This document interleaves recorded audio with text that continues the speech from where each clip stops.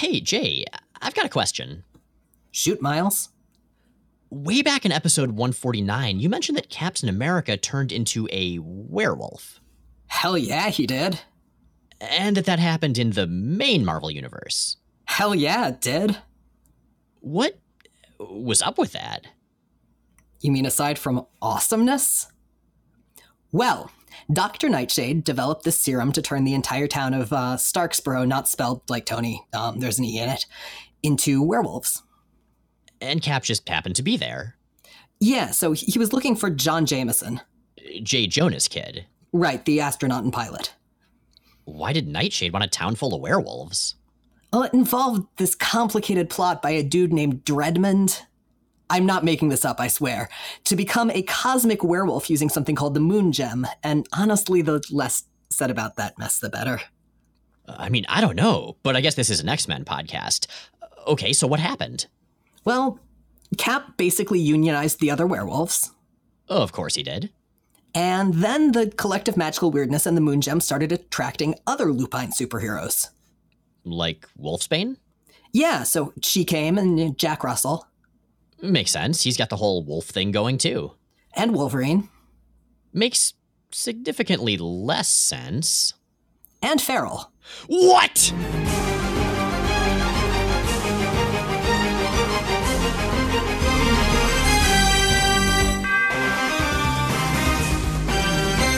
I'm Jay Edidin. And I'm Miles Stokes. And we are here to explain the X-Men. Because it's about time someone did. Welcome to episode 214 of Jay and Miles Explain the X-Men, where we walk you through the ins, the outs, and the retcons of comics' greatest superhero soap opera. And welcome to another episode about everybody's favorite crossover, Inferno! Okay, we should redo that, but I love that we both went to the same place. No, I like that we said it pretty much in unison. Yeah, that wasn't in the outline at all. That's awesome. No, actually, we're going to be wrapping up Executioner's Song here. But first, we've got a couple announcements. Now that FlameCon's over, we've got another show on the horizon. We're not officially going to be at New York Comic Con, but we will both physically be there. Miles is going to be working at the Dark Horse booth. I think I'm mostly going to be loitering around Cal McDonald's table. It's probably listed under Sorcery 101. And I've also got a panel on Saturday from 6:15 to 7:15 called Harnessing Internet Fandom for Good, where I'm basically just going to talk about how awesome you guys are. So you guys are the best internet fandom fan peoples, but you're great, yes. And so yeah, if you're at New York Comic Con and you happen to find us, please say hi. We'll give you high fives. Speaking of y'all being the best, something that we've wanted to do for a long time but haven't really had the time and resources to put together is provide transcripts of the show. And thanks to a couple really, really amazing listeners, Erica and Rebecca, those are now happening. Erica and Rebecca basically organized this on their own. Erica started it. Rebecca basically jumped in as a co-organizer. It's all been coordinated on the Discord. And if you're interested in participating, I can drop a link to that in the visual companion to this post. But the first of those transcripts is up now on our wiki. I will link to that. And this is amazing. And I really, really appreciate all of the folks who are doing this. This is an entirely volunteer-driven project. And it's really cool. And again, if you are interested in helping with that, I'll drop links. If you are interested in it as a resource, just keep an eye on the wiki. And thank you again so much to Erica and Rebecca and to everyone else who's been helping out with that. Seriously, thank you. This is such a cool project. Although it's going to be kind of weird that our dick jokes are going to be like way more Googleable now. I mean, I put most of them in the tags anyway. That's probably true. Yeah, if you've been following the podcast for any length of time and you actually look at it on our website, you may have already caught on to the fact that about 2/3 of the tags in any given post are just completely useless commentary. Yup, I love it. It's an important and underseen part of our show. I regret nothing. Nor should you. So, speaking of things that we surprisingly don't regret, like you said, Jay, we're going to be talking about Executioner's Song. Now, we already did 3 exhaustive episodes about all of the people fighting in various locations and also having surprisingly strong feelings. So this episode, we are going to be covering some story. There are 2 issues that are immediate follow-up to Executioner's Song, but we're also going to be looking at a single issue that came out partway through the crossover. This is called Stryfe's Strike File. You may have heard us refer to it previously as Stryfe's Burn Book, which is what it is. But first, There's so much happened in that event. I feel like maybe we should just do a quick recap. Previously on Executioner's Song. Stryfe, excessively bladed emo kid and archnemesis of grizzled future soldier Cable, launched an intensely complicated revenge plan against lots of folks he felt had in some way wronged him. First, disguised as the identically faced Cable, he shot Professor Xavier, infecting Xavier with a techno-organic virus. The X-Men and X-Factor captured Cable's outlaw team X-Force, hoping to use X-Force to find Cable. That didn't really work, and the X-Men released Cannonball and Boom Boom, while keeping the rest of X-Force incarcerated. Thankfully for Xavier, the immortal villain Apocalypse, who got roped into this whole deal, hated Stryfe even more than he hated the X-Men, and eventually was able to cure Xavier using some exceptionally dubious science. Meanwhile, Stryfe had Mr. Sinister use Apocalypse's horsemen to capture Cyclops and Jean Grey from the X-Men's favorite bar, Harry's Hideaway. Sinister then traded them to Stryfe, who tortured the couple in very confusing ways, most of which involved insinuations that they were really bad parents.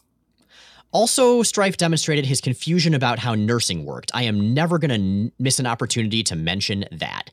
Now, it turned out Stryfe was Cyclops' recently infant son, Nathan Christopher, sent to the future to be cured of a different techno-organic virus and very mad at his dad and dad's girlfriend for abandoning him. Or at least he thought he was, or at least he insinuates that he thought he was. He's gonna turn out to have been wrong either way, but we're gonna get to that much, much later.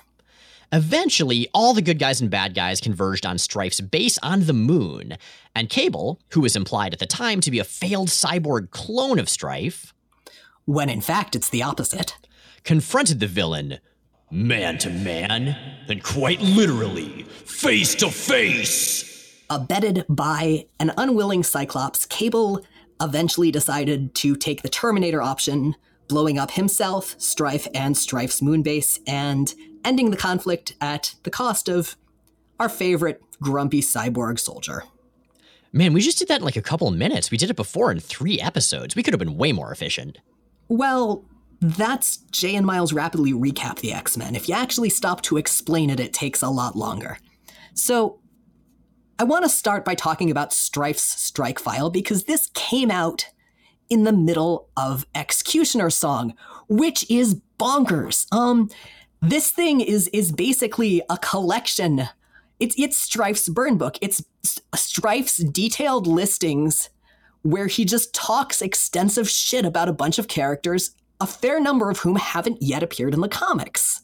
Now, if you'd already been buying Executioner's Song, you'd been getting the trading cards that came with each issue, you'd notice that some of those cards are reprinted here. The rest of the entries are in roughly the same confusing format. There are a lot of these, Jay. Do you want to just do a rapid-fire back and forth of who's in them to start? Yeah, and I should note that I am going to read these entry titles as written. I'm specifying that for reasons that will become fairly obvious as I go through. So we've got Xavier, Magneto, the Acolytes, Jean Grey and Cyclops, Ascani, Polaris and Havoc, Holocaust, Apocalypse, Dark Riders, Mr. Sinister, Caliban, Archangel, Beast, Psylocke / Betsy Braddock, Illyana, Scarlet Witch / Quicksilver, Bishop and Wolverine, Graydon Creed, Forge, Moira McTaggart, Threnody, Sebastian Shaw / Hellfire Club, Game Master, The Upstarts, Fabian Cortez, Gideon, Mutant Liberation Front, Cannonball, Cable, Stryfe. Yeah, he's got a listing for himself. So, as you may have noticed when we were reading those off, there are some kind of major parallelism and structural issues with those headings. And as an editor, I feel fairly strongly that before launching into his strike file, Stryfe should perhaps have made Stryfe's style guide. Right? Like the MLF should have totally gone MLA. I don't really care what format he uses as long as he keeps it consistent. I mean, we have listings like Psylocke / Betsy Braddock and Scarlet Witch / Quicksilver. Half the characters are listed by their code names. Some are just listed by their first names. Some are listed by their full names. Who knows? Who cares? Some of the groups have the in front of their names. Some don't. Damn it, Stryfe. This is why you failed. Right here. Right? I know he comes from an apocalyptic future where English isn't the lingua franca and there's not really written language, but still. Seriously. So, we don't have time to go through the whole damn thing because, as you probably just gathered, this is a lot. So I kind of want to start, if we can, by going through the characters who made their first appearances in the Strike files. This is weird. That's a weird way to introduce characters, and it's implicitly foreshadowing, except at least one of these guys didn't show up till like 2001. Right, because one of the characters here is Holocaust. Now, you may remember that name as A, in somewhat poor taste, and B being the name of a character from the Age of Apocalypse alternate reality. And in fact, we wouldn't see the Earth 616 Holocaust for like ages until Uncanny X-Force. We haven't actually gotten to the Age of Apocalypse yet, so you may just not remember that name at all. Right. Who else do we have, Jay? Well, let's see. We have Graydon Creed. Graydon Creed is Sabretooth and Mystique's shitty human kid. He's so terrible. We also have Threnody, who will first appear pretty soon in Adjectiveless X-Men, and then be a really big deal in X-Man, which we will probably not be covering. We might. We'll see. The jury's still out on X-Man. Finally, and I can't remember, has she actually appeared briefly in the comics when we saw the Upstarts or not? We've got Sienna Blaze. I'm pretty sure this was the first time she was mentioned, and she'll go on to be a pretty big deal. Yeah, she's going to be the main villain of X-Men Unlimited #1. That's my primary context for her, but she's around significantly more than that. There are also some recognizable characters, and again, we're not going to read all of these, but I feel like we should at least touch on a few highlights. Let's start with Archangel. So I'm kind of torn because on one hand, the obvious move here is to read these in Stryfe's voice. But on the other hand, that seems like kind of a cruel thing to do to both you and the listeners. And they're all on a disc that Professor Xavier got anyway. So I feel like we can just sort of secondhand it. You want to start with Archangel? I do. And I also want to do my Stryfe voice, so I will. Follow your heart. Which Warren Worthington will come out to play tonight? Upright and moral protector of mutant kind, or self-deluded avenging angel of death? It comes down to a matter of which side of the coin Warren wishes would land face up. I hold the shiny silver quarter. It catches the devil's light just so. It teases and tantalizes you with the hint of treasures to come.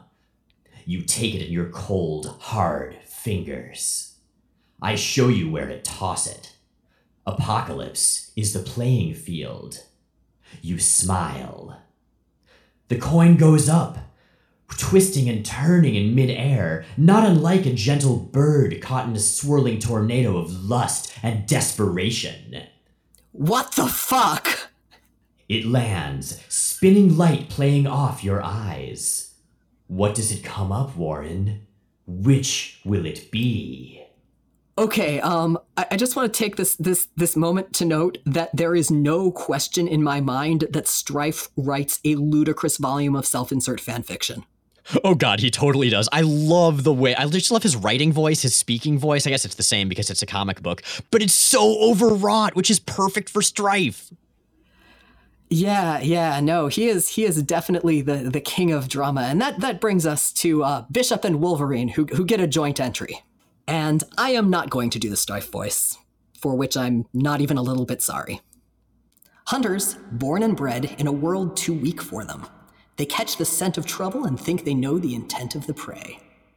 One born to the pains of the past, the other to those of the future. Two men as out of time and touch with themselves as am I.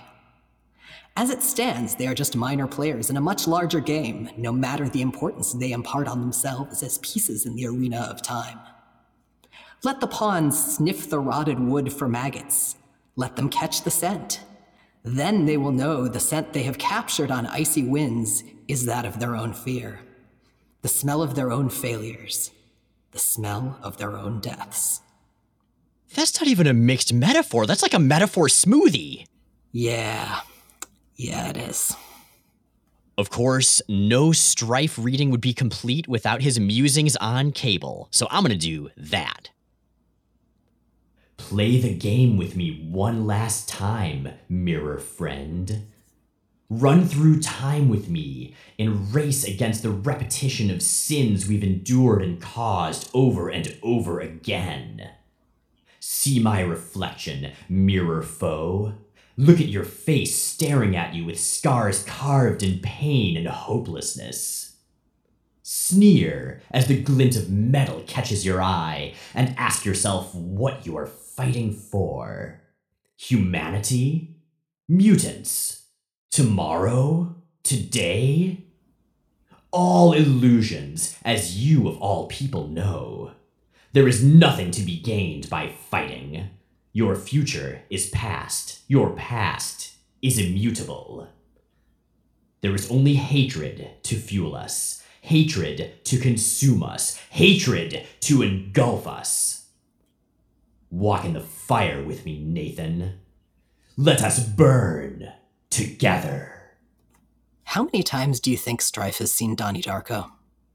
Like 100. He also thinks the director's cut is terrible, because it is. All right. So I've got Stryfe, and I'll try to do the voice. I will try to do the voice.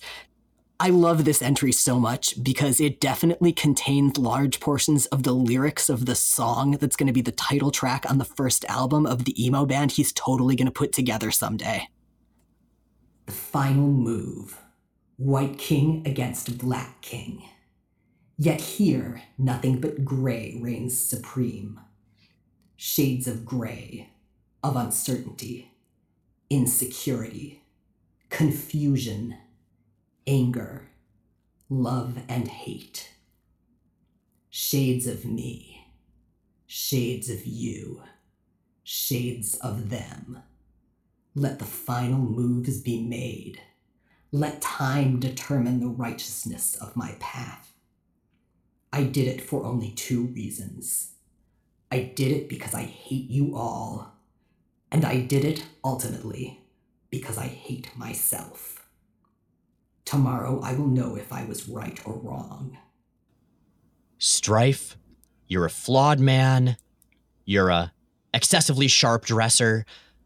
But sir, today, we salute you.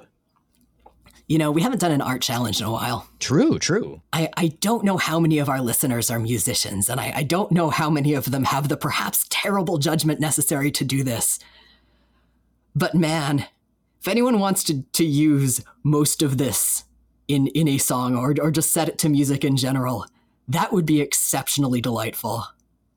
Oh man, I love everything about this plan. Now I'm just imagining, like, you know how back before radio and stuff, families would just sort of gather around the piano and like sing and somebody would play and that was their entertainment. Now I'm just imagining Stryfe doing that with little tiny Stryfe children. This is a strange flight of fancy, a strange mental image. I don't know where it came from, but it's my favorite thing that is happening at this moment. Oh, actually, I was going to say that Dave, who's the illustrator, is a really good punk guitarist and vocalist. But that too.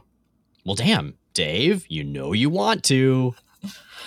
I'd like to see this, explored across styles. Fiona Apple's strike file, if you will. I will. Now, okay, so there are a bunch of different entries. We obviously don't have time to go through all of them. One of the ones I want to mention, if not read, is the one about Ilyana Rasputin, because why the hell would she be here? Right, and it doesn't, first of all, it just calls her Ilyana, but it writes about her as Magic, which is another formatting issue that makes me angry. And I don't understand why he only uses her first name when he uses the full names of anyone he doesn't refer to by their code name otherwise, and it's dumb. Anyway. Yeah, why is Ilyana in here? Well, it's interesting because he's talking about something that wouldn't be revealed until after Executioner's Song. He keeps mentioning his legacy and how it may fall upon anybody, young or old, etc. And it's in her entry that he mentions that. And if you've read these stories a little bit ahead of this, you know why. Do we want to spoil this now? I think for this one, let's not, because if anybody isn't familiar with that big plot point, I want to get to it when we have time to talk about it. Let me put it this way. There's a second X-Men Tattoo Tales picture book that we're saving. Sure is. All right. So that's Stryfe's strike file, but we are also covering both the official epilogue to Executioner's Song and Uncanny X-Men and an X-Force issue that is very much a follow-up, and both of these are stellar goddamn issues. They are really, really, really good. So we've talked a lot about how much we love the quiet moments between the big fights, and often those come in the aftermath of an event, as is the case here. Now, there is one more issue that would qualify. That's X Factor number 87. That one we want to focus on a little bit more, so we won't be covering that right now. We will soon. But for now, let's start with Uncanny X-Men number 297, Up and Around.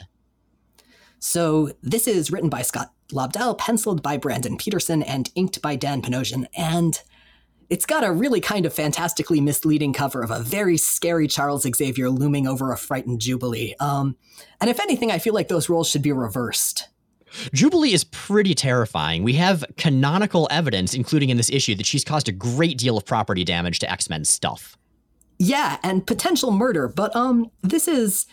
We've got a main story, and it's surrounded by an intercut with two brief vignettes focused on a pair of X-Men each. We've got Archangel and Beast quietly rebuilding Harry's hideaway and waxing nostalgic about the good old days.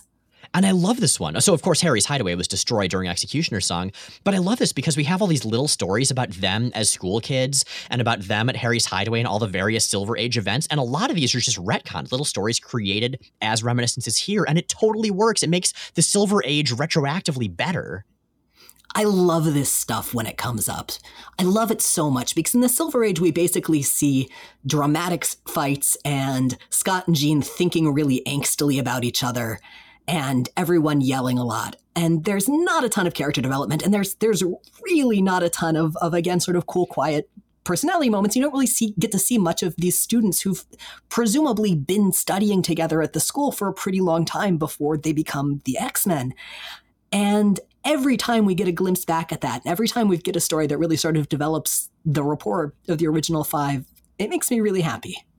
It totally does. And so does the other little vignette story. Right, and that is Rogue and Gambit having some serious feelings talks on the roof. And she's really got his number here. Charging an object up and throwing it away? That's your special gift. And Gambit kind of acknowledges that, but then he comes back with a blanket so that he can hug her, which is really sweet. It's really sweet. And I gotta say, like, going through all this 90s stuff and also having talked to Kelly Thompson on the show a while back and reading her Mr. and Mrs. X series after reading her Rogue and Gambit, I am so much more into Rogue and Gambit as a couple than I ever was before. How much I like Rogue and Gambit as a couple very much parallels how much I like Gambit, which is to say it is entirely dependent on how they're being written and drawn, how their relationship's being portrayed. In general, this issue has a lot of Rogue and Gambit, but also some other things I'm about to get to. Like, there's a lot in this issue that I side-eyed going into it. And in general, left me very, very impressed. And that brings us to the main story. The main focus here is on Jubilee, who is rollerblading around campus when she almost collides with an exceptionally rare phenomenon. Charles Xavier, walking, barefoot in the grass.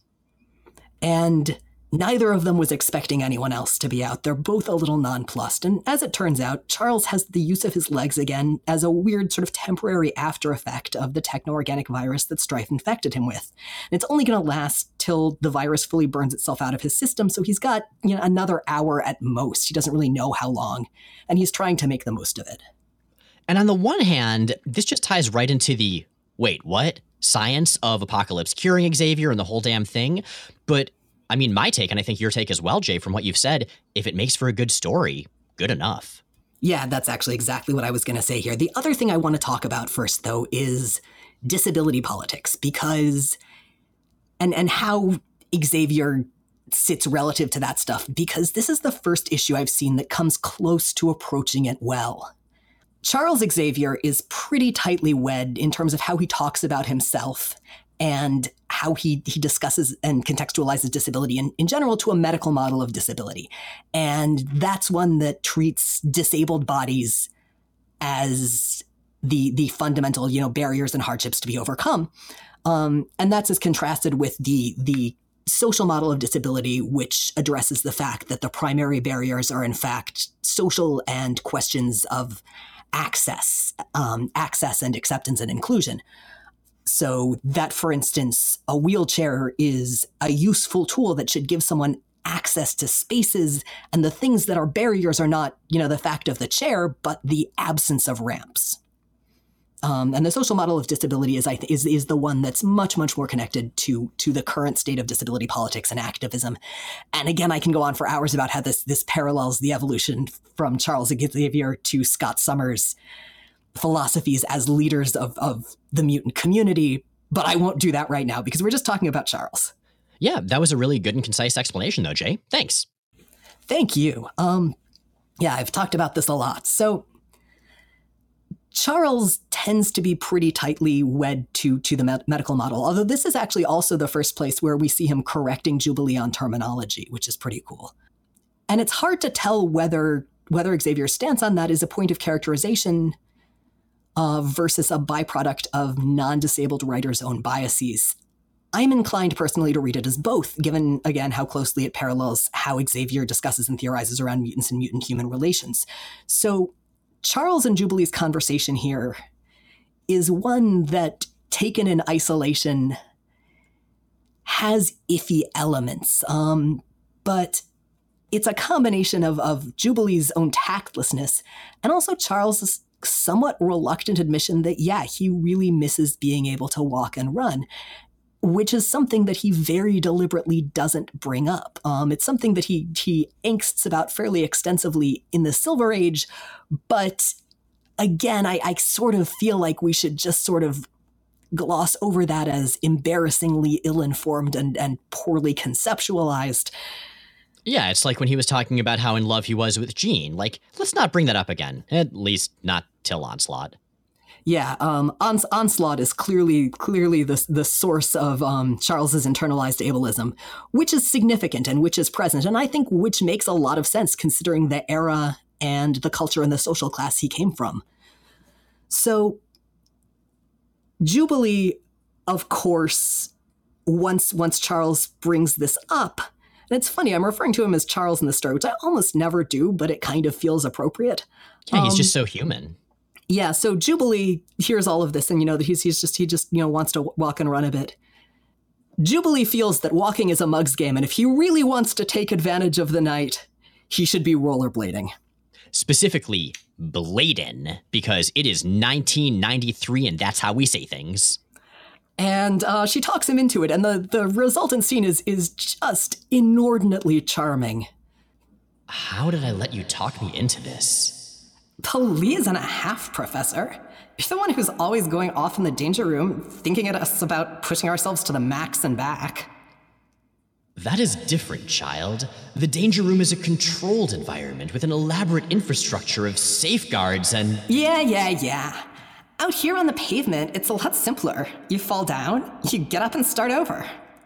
What are you scared about? You're a natural. Most dudes practice hours before they get this good. I am hardly scared, but should I die, a copy of my will can be found in the upper right-hand drawer in my study. And then she convinces him to close his eyes and dumps them both in the lake. Ah, Jubes. Yeah, afterwards, fortunately, the TO virus does not wear off as soon as Xavier is in a lake with weights on his feet, which is something I kind of feel she should have considered. But clearly, we also, this is also the story where we learned that one time she swapped out Cyclops' glasses with a pair of normal sunglasses. So clearly Jubilee doesn't really consider things like other people's survival that often as compared to the value of a practical joke.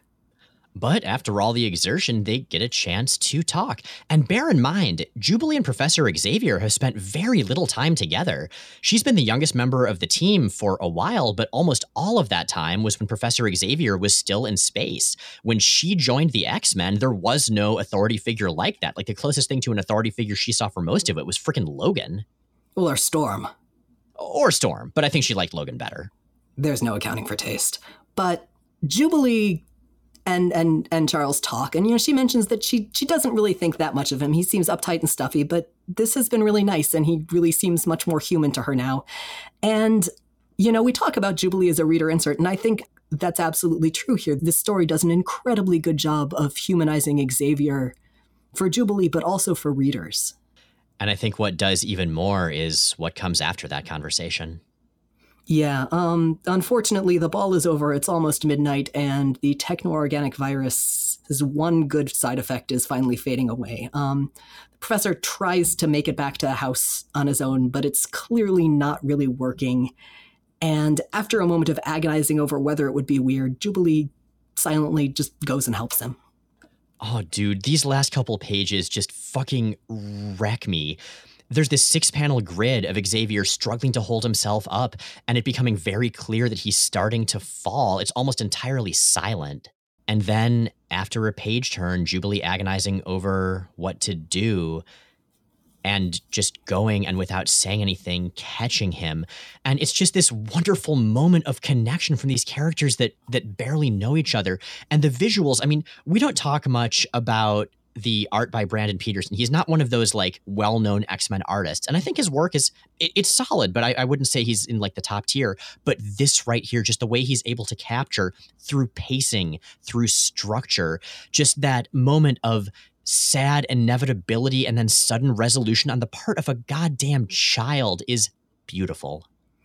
Peterson is very much a Jim Lee, knockoff isn't the word I'm looking for, but he's very much of the Jim Lee school. And that very much extends to his mastery of facial expressions, especially with these two characters. Absolutely. And it's just such a wonderful, sweet issue. I mean, Lobdell, I think this is the first issue where it feels like he's really coming into his own as a writer.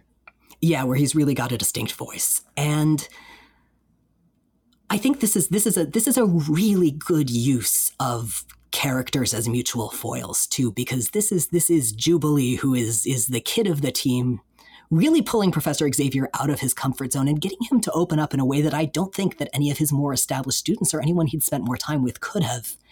And at the same time, her seeing him as someone who could or could have been or kind of might be up here in a distant and vaguely parental way leads her to really step up and take responsibility and look out for him in ways that we've seen her do before with Wolverine, but that she's been kind of reluctant about with regards to the other adults around her. Yeah. This is X-Men as family, that's one of my favorite ways for X-Men to be written. And this is just another little familial connection that we get that really ties it together in a way that I think the post-Image early 90s excel at. Like, we give the 90s a lot of shit, but we are past at least the first hard part. We're getting into a really good era, and this issue is such a wonderful way of bringing it in. Which brings us to another really good issue. I'm not counting Stryfe's burn book. We're really 2 for 2 here. That's X-Force number 19. The open hand, the closed fist. And Jay, this issue is so good. I was getting so excited just taking notes. Like, I was reading freaking half the lines off to Anna while I was working on this episode. I love everything about this because we've talked about how X-Force issues after Liefeld leaves start to really feel like New Mutants. And this is the issue that just says, you know what? Fuck it. This is totally a successor to New Mutants. Let's go all in that wonderful direction. And God, it makes me incredibly happy. And it's just so well done.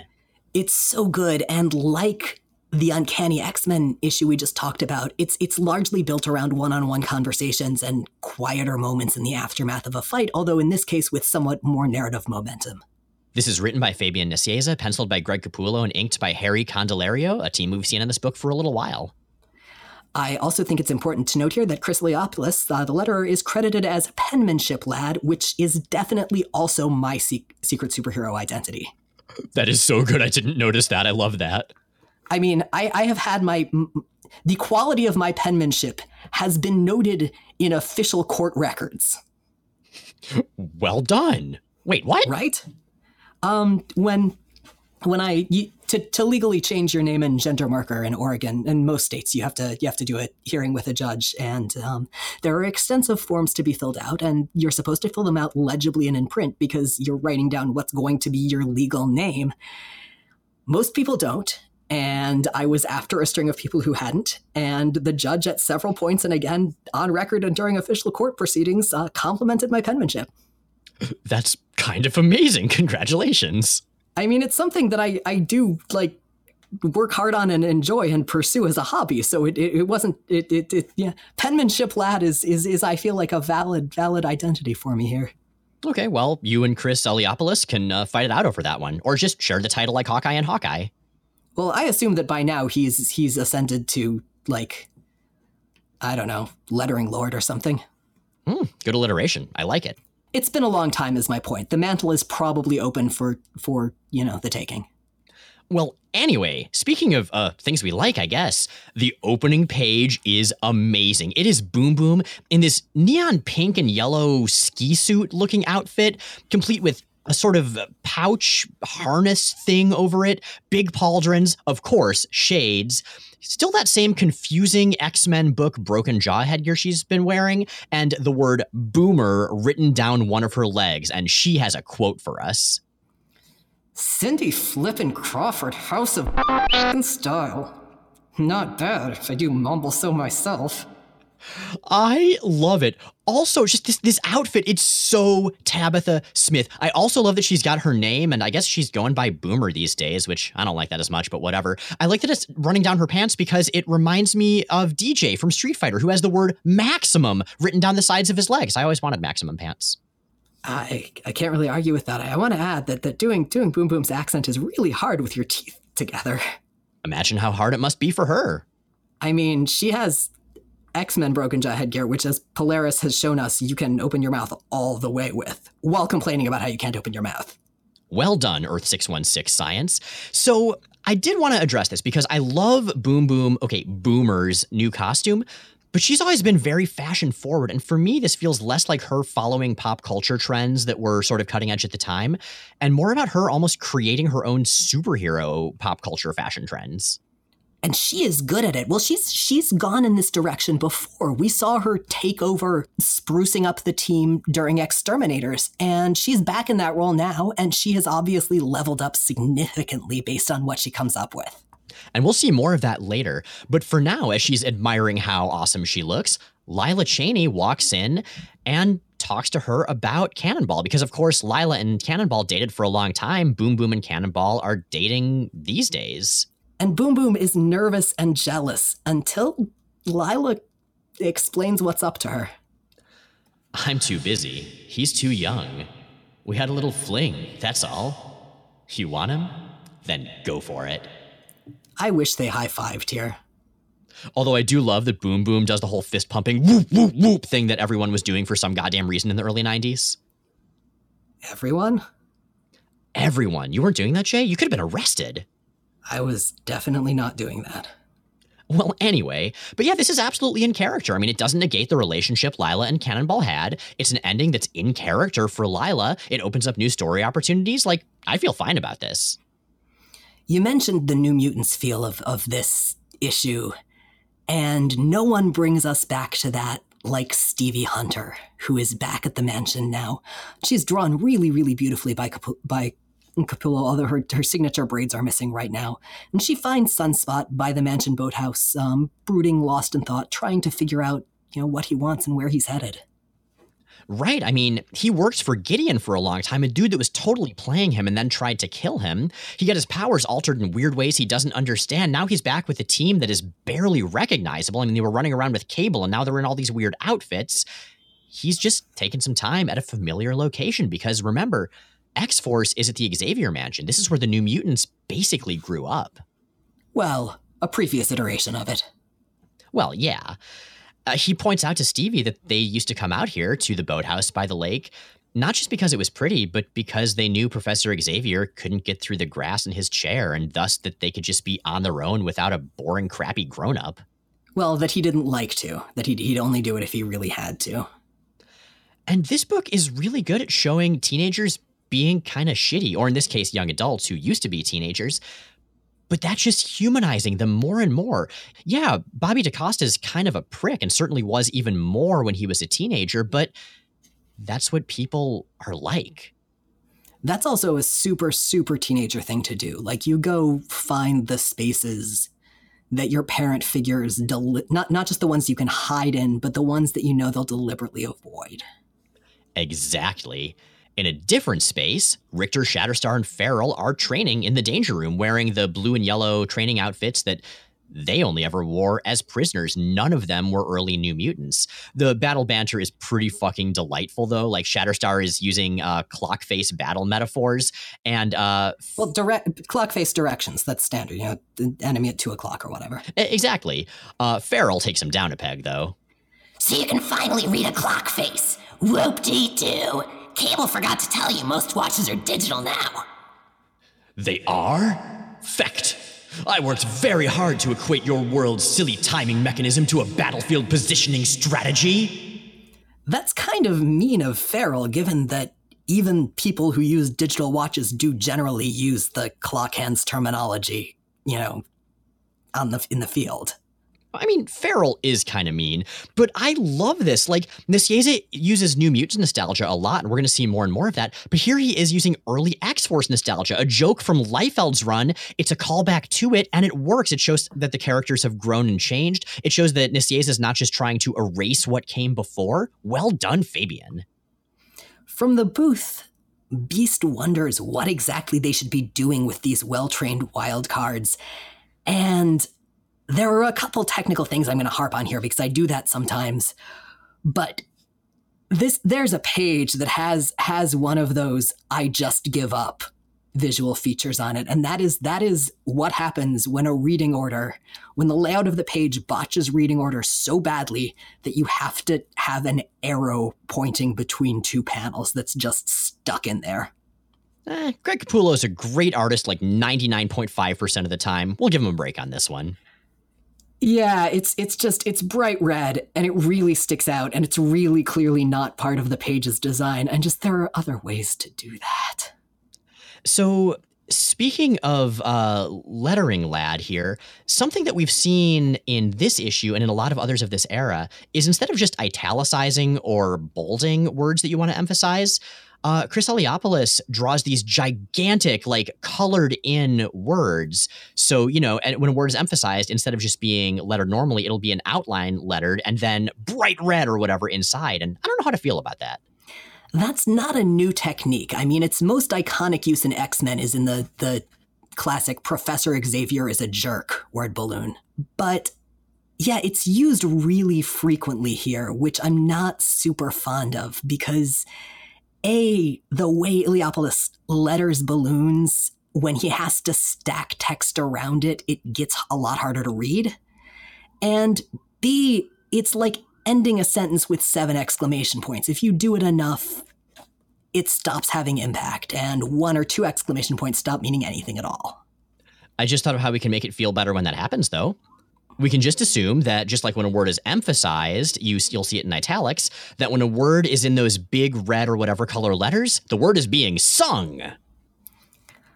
I like that plan, but we've also got a couple other stylistic additions.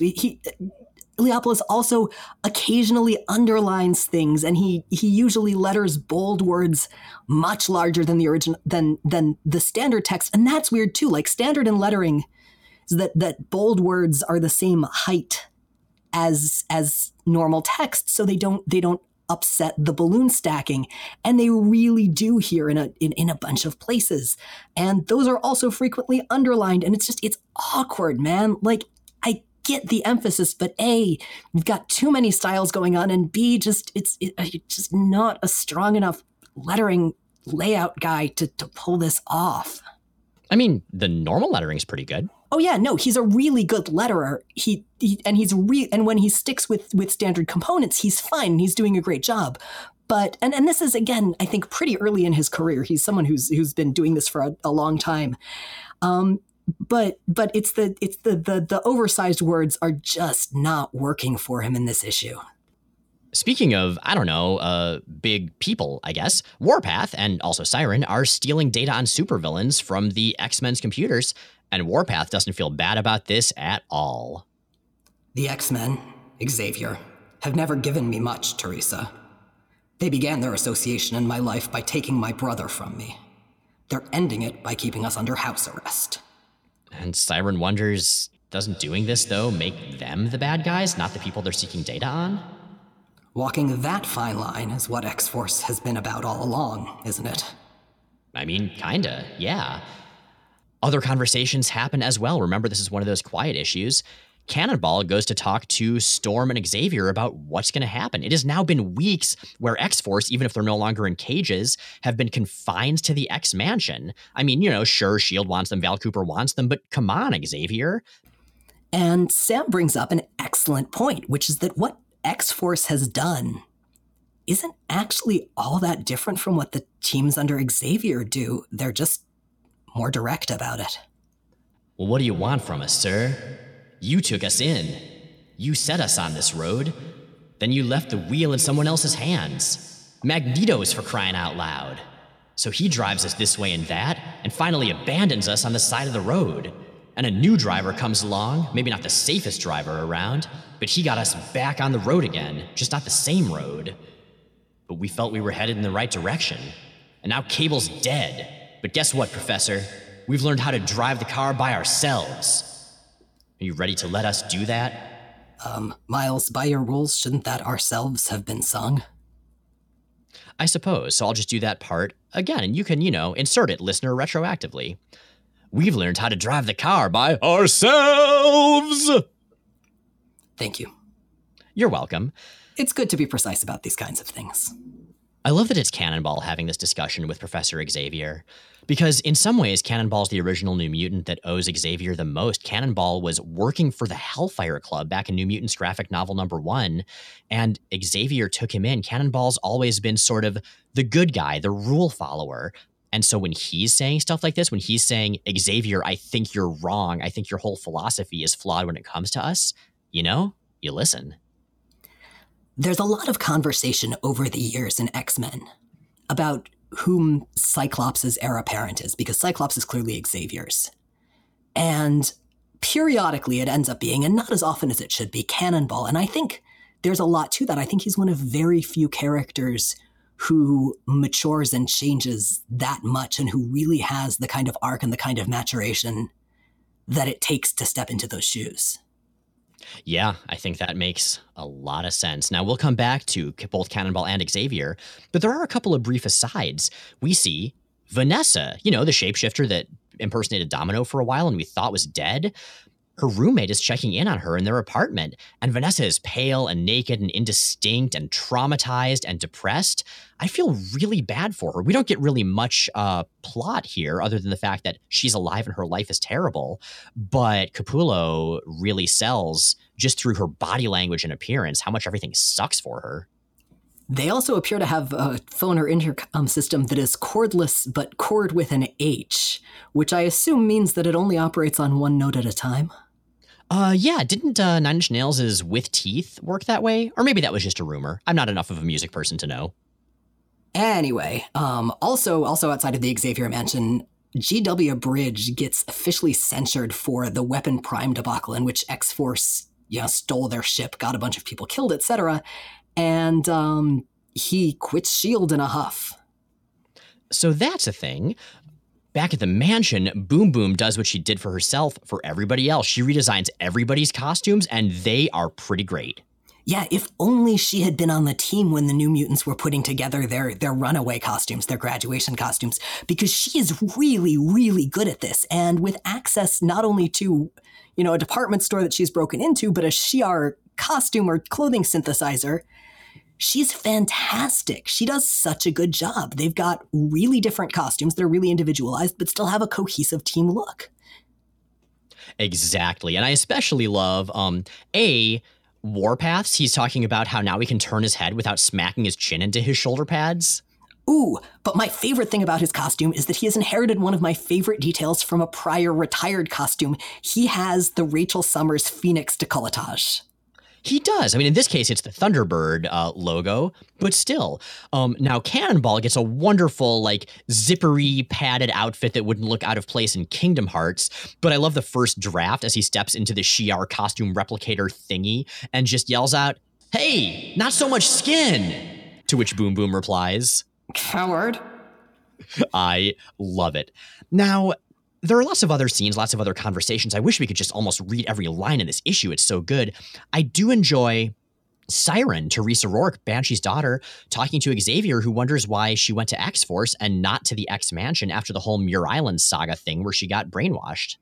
And Siren says, well, she felt dead inside, and she wanted to be with other people who felt dead inside. But that now things were feeling different. Now things were feeling like, it was spring, like the world was coming alive again, like the world was full of possibility. They weren't stuck anymore. They were coming back to life. And that is so perfectly emblematic of exactly this era in X-Force. It's an era of openness, of possibility, of moving forward, not just being stuck in bitterness and, explosions. I mean, there are still explosions, but they're like cheerful, spontaneous, full of potential explosions.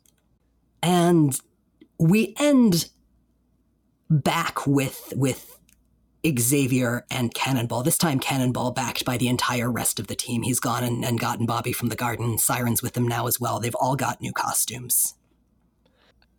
Later, Cannonball goes to get Sunspot and grab Siren and everybody else, and in their new costumes, they all together confront Professor Xavier. And they tell him they need to go. He needs to stop keeping them functionally prisoner here. It's time for them to head out. To which Xavier responds, "Would that it were so simple, Samuel." No, Miles. Would that it were so simple. Would that it were so simple. No. Would that it were so simple, trippingly. Would that it were so simple, trippingly. Thank you for indulging my need to go on an extended Hail Caesar riff there. That's a great movie. I can't come across that line and not go there. It's an important place. It's a fantastic movie. If you've not seen it, it is an absolute delight. And it's one of those movies where, so George Clooney is in some good movies and some bad movies. And I rate the quality and the watchability of his movies, not by how good they are, but how much fun he seems to be having. By which rule, Hail Caesar is pretty much the apex. It's also got the best use of both Channing Tatum and Scarlett Johansson in a motion picture that I've ever seen. Pretty great. But yeah, Xavier says that them leaving is simplistic. They're protected here. And Cannonball has some words for Charles. "No more simplistic than your dream, is it? Or Magneto's separation theories, or Cable's get 'em before they get you attitude. Nothing's as simple as y'all want to make it. We've already learned that much. Now the next step is seeing what we do with what you taught us." It can all be boiled down to simple questions, Sam. Will you walk the path of violence or salvation? Disruption or unity? The open hand or the closed fist? Funny you should bring that up, sir. And Sam points out that the closed fist can be used to protect, and the open hand can be used to hurt. And he opens the hand that he's had apparently clenched in a fist the whole time, and reveals a mouse. It's alive and unharmed. That he's been protecting in that hand. And then with his other open hand, he goes to slap Xavier, and Xavier catches his hand saying, "All right, kid, you've made your point." And one other obnoxious technical note from me, the sound effect there, that thapped, is positioned and rendered so it looks like it's printed on Sam's glove. Those of you interested in lettering, always make your sound effects overlap with at least one line of the line art to avoid this problem. I mean, it's a new costume. It could be printed on the glove. We don't know. But Xavier says, okay, they're no longer kids, and he has no right to be their judge. They can do what they want to do. Sam, are you certain about this? Nope. But it's the choice we've made. And in the background of that touching moment, Farrell eats the mouse. God damn it, Maria! But that's totally in character. Is it foreshadowing? I don't think so. So they, with Lila Cheney, teleport away, heading off to Camp Verde by way of Alpha Centauri. And this is just such a perfect end for this issue. I love the sense of possibility and wonder, and of finally this new dawning of a new day after, well, A, all of the dark times X-Force has been through, but B, honestly, all of the dark times we as X-Men readers have been through. It's been a rough few years. Which kind of brings us to the real actual end of Executioner's Song. That's right. And so we mentioned we wanted to touch on a couple of points about it, and we're running a little long here, so we'll be brief. But one of the things I mentioned last episode, I think, that this story has a controversial ending. And that controversy largely comes from the fact that we don't find out what the actual deal with Cable and Stryfe is. When the story ends, we don't know if Stryfe was the real Nathan Christopher. We don't know if Cable was. We don't know how they got to that point. And I think what makes that frustrating isn't the fact that it's unresolved. It's the fact that it's unresolved measured against the length and intricacy of the event. And the fact that the event doesn't really focus on that mystery. If it had really built up the mystery of, okay, who's the real Nathan Christopher? Or, okay, how did Cable get a robot body? Then the lack of resolution could be mysterious. It could be just like this continuation, this cliffhanger into the next arc. But instead it comes out as this big question right toward the end, and then the lack of an answer. And Marvel had really been building up to, you're going to find out about Cable and Stryfe. And eventually we will, but we sure as hell don't in this story. I think a big part of that problem comes from the fact that our main narrator, the main character whose point of view we have, who gives us exposition, is Stryfe. And Stryfe is so fucking oblique all the time. Like, he doesn't give solid information. He gives vague allusion and overwrought metaphor. And we're left in kind of the same position as a lot of the characters, which is sitting there and wondering what the hell he's talking about. Exactly. And while that's entertaining for podcasting, was it the right story decision? Hard to say. I think that this is an event that reads a lot better in retrospect than it does if you're going chronologically. Knowing what the big twist is supposed to be, knowing who Stryfe is, knowing who Cable is, knowing what Stryfe is mistaken about specifically, gives this stuff a lot of retroactive impact that it doesn't really have without that information. Exactly. So I also want to talk about the focus on certain characters because, we have some main characters of Executioner's Song and the rest are sort of sidelined. And nowhere is that more evident than with X-Force, who, with the exception of Cannonball and Boom Boom, are behind bars the entire time. I kind of like that because that does let the rest of X-Force remain outsiders, which is a good role for them. They can have their loyalties torn a bit. It's a shame, though, because otherwise one of the best things that this event does is kind of sideline a lot of the major de facto leaders and give what are usually more peripheral characters really a chance to step up. And that doesn't happen so much with X-Force, which I think could have benefited a lot from it. Fair, yeah. So, I don't know, how do we think this stacks up against the other X-Men crossovers? We've had the Mutant Massacre, Fall of the Mutants, Inferno, Extinction Agenda, and the Muir Island Saga, and now this one. I don't like the Muir Island Saga very much. I think it's a weak story. I think this goes probably over that and probably over Extinction Agenda as well.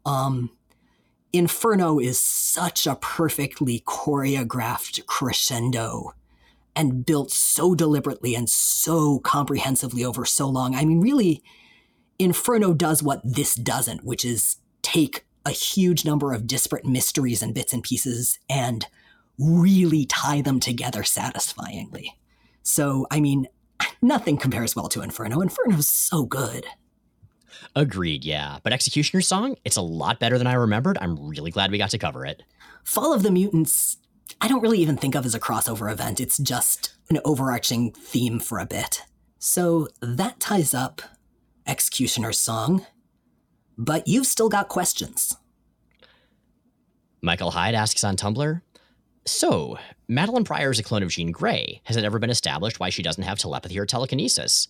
Other Marvel clones have the abilities of their DNA donors, Laura, Gabby, Stryfe, Ben Reilly, Kane, Xavier's post-brood body, so why not her? Okay, so there have been two explanations for this, or rather one explanation and one lack of explanation. We know for sure that it's not just a mistake. It's been brought up that her powers didn't manifest at puberty, which was either just sort of an unexplained, unexpected cloning fail, or has been hinted to have been Sinister suppressing her powers. The question of whether they really manifest at all later is ambiguous. They might have come out somewhat when she was Goblin Queen, but even at that point, it's unclear what's latent telepathy and what's, goblin magic stuff. And after that, she only reappears as a psychic ghost, at which point I feel like inherent powers automatically get kind of screwed with regardless. Yeah. I mean, it seems like officially she did have the powers. They just didn't show up until things got wacky because they weren't supposed to. Or she kind of did. Now, honestly, what I would probably say based on the evidence we've got to work with is a combination of, a minor cloning mishap of some sort and the interference of the Phoenix Force. Because while Jean was Holstock replaced by the Phoenix, Madeline interacted with it a couple times before she was conscious, which might have screwed with her, what would have otherwise been her base state. Christina asks via email, does Miles re-record his what from the cold open every episode, or do you reuse a sound clip? Because it is remarkably consistent every time. Well, thank you. It is actually fresh every single time, but sometimes I do record a few what and let Matt choose the best. We've changed recording setups kind of a lot since we started recording in our bedrooms, and so I never want to fully count on it. Well, and what kind of incredulity versus shock versus horror you want to convey with the what varies. We actually had a listener put together a supercut of these. I went and searched around for it right before we recorded, but I had limited time and I couldn't find it. Hopefully I'll have dug it up by the time this episode airs and put it in the visual companion. Jay, the official title for that is a super what? Just saying.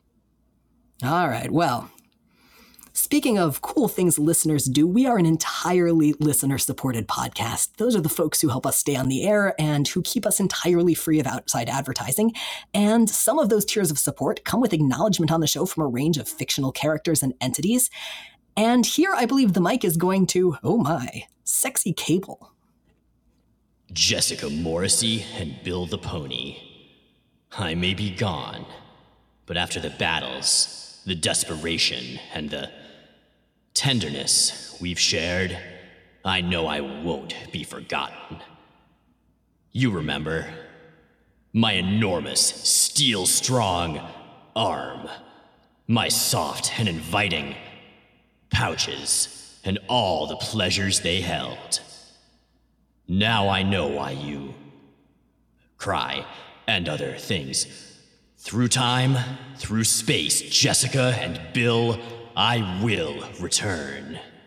And next time, you're not gonna believe the attachments I'll have with me. And with that, Jay and Miles Explain the X-Men is recorded in Forest Hills, New York and Portland, Oregon, and produced by Matt Hunter. new episodes come out Sundays on iTunes, Stitcher, Google Play, and at explainthexmen.com. Check out explainthexmen.com for all kinds of extra content, including visual companions for every episode, and be sure to check out the brand new transcripts, which we'll link to in the visual companion to this one. Our show is 100% listener-supported. If you'd like to help us stay in the air and stay ad-free, check out the Patreon link at the top of explainthexmen.com. Next week, we'll be checking back in with the one and only X-related team not involved in Executioner's Song. Excalibur.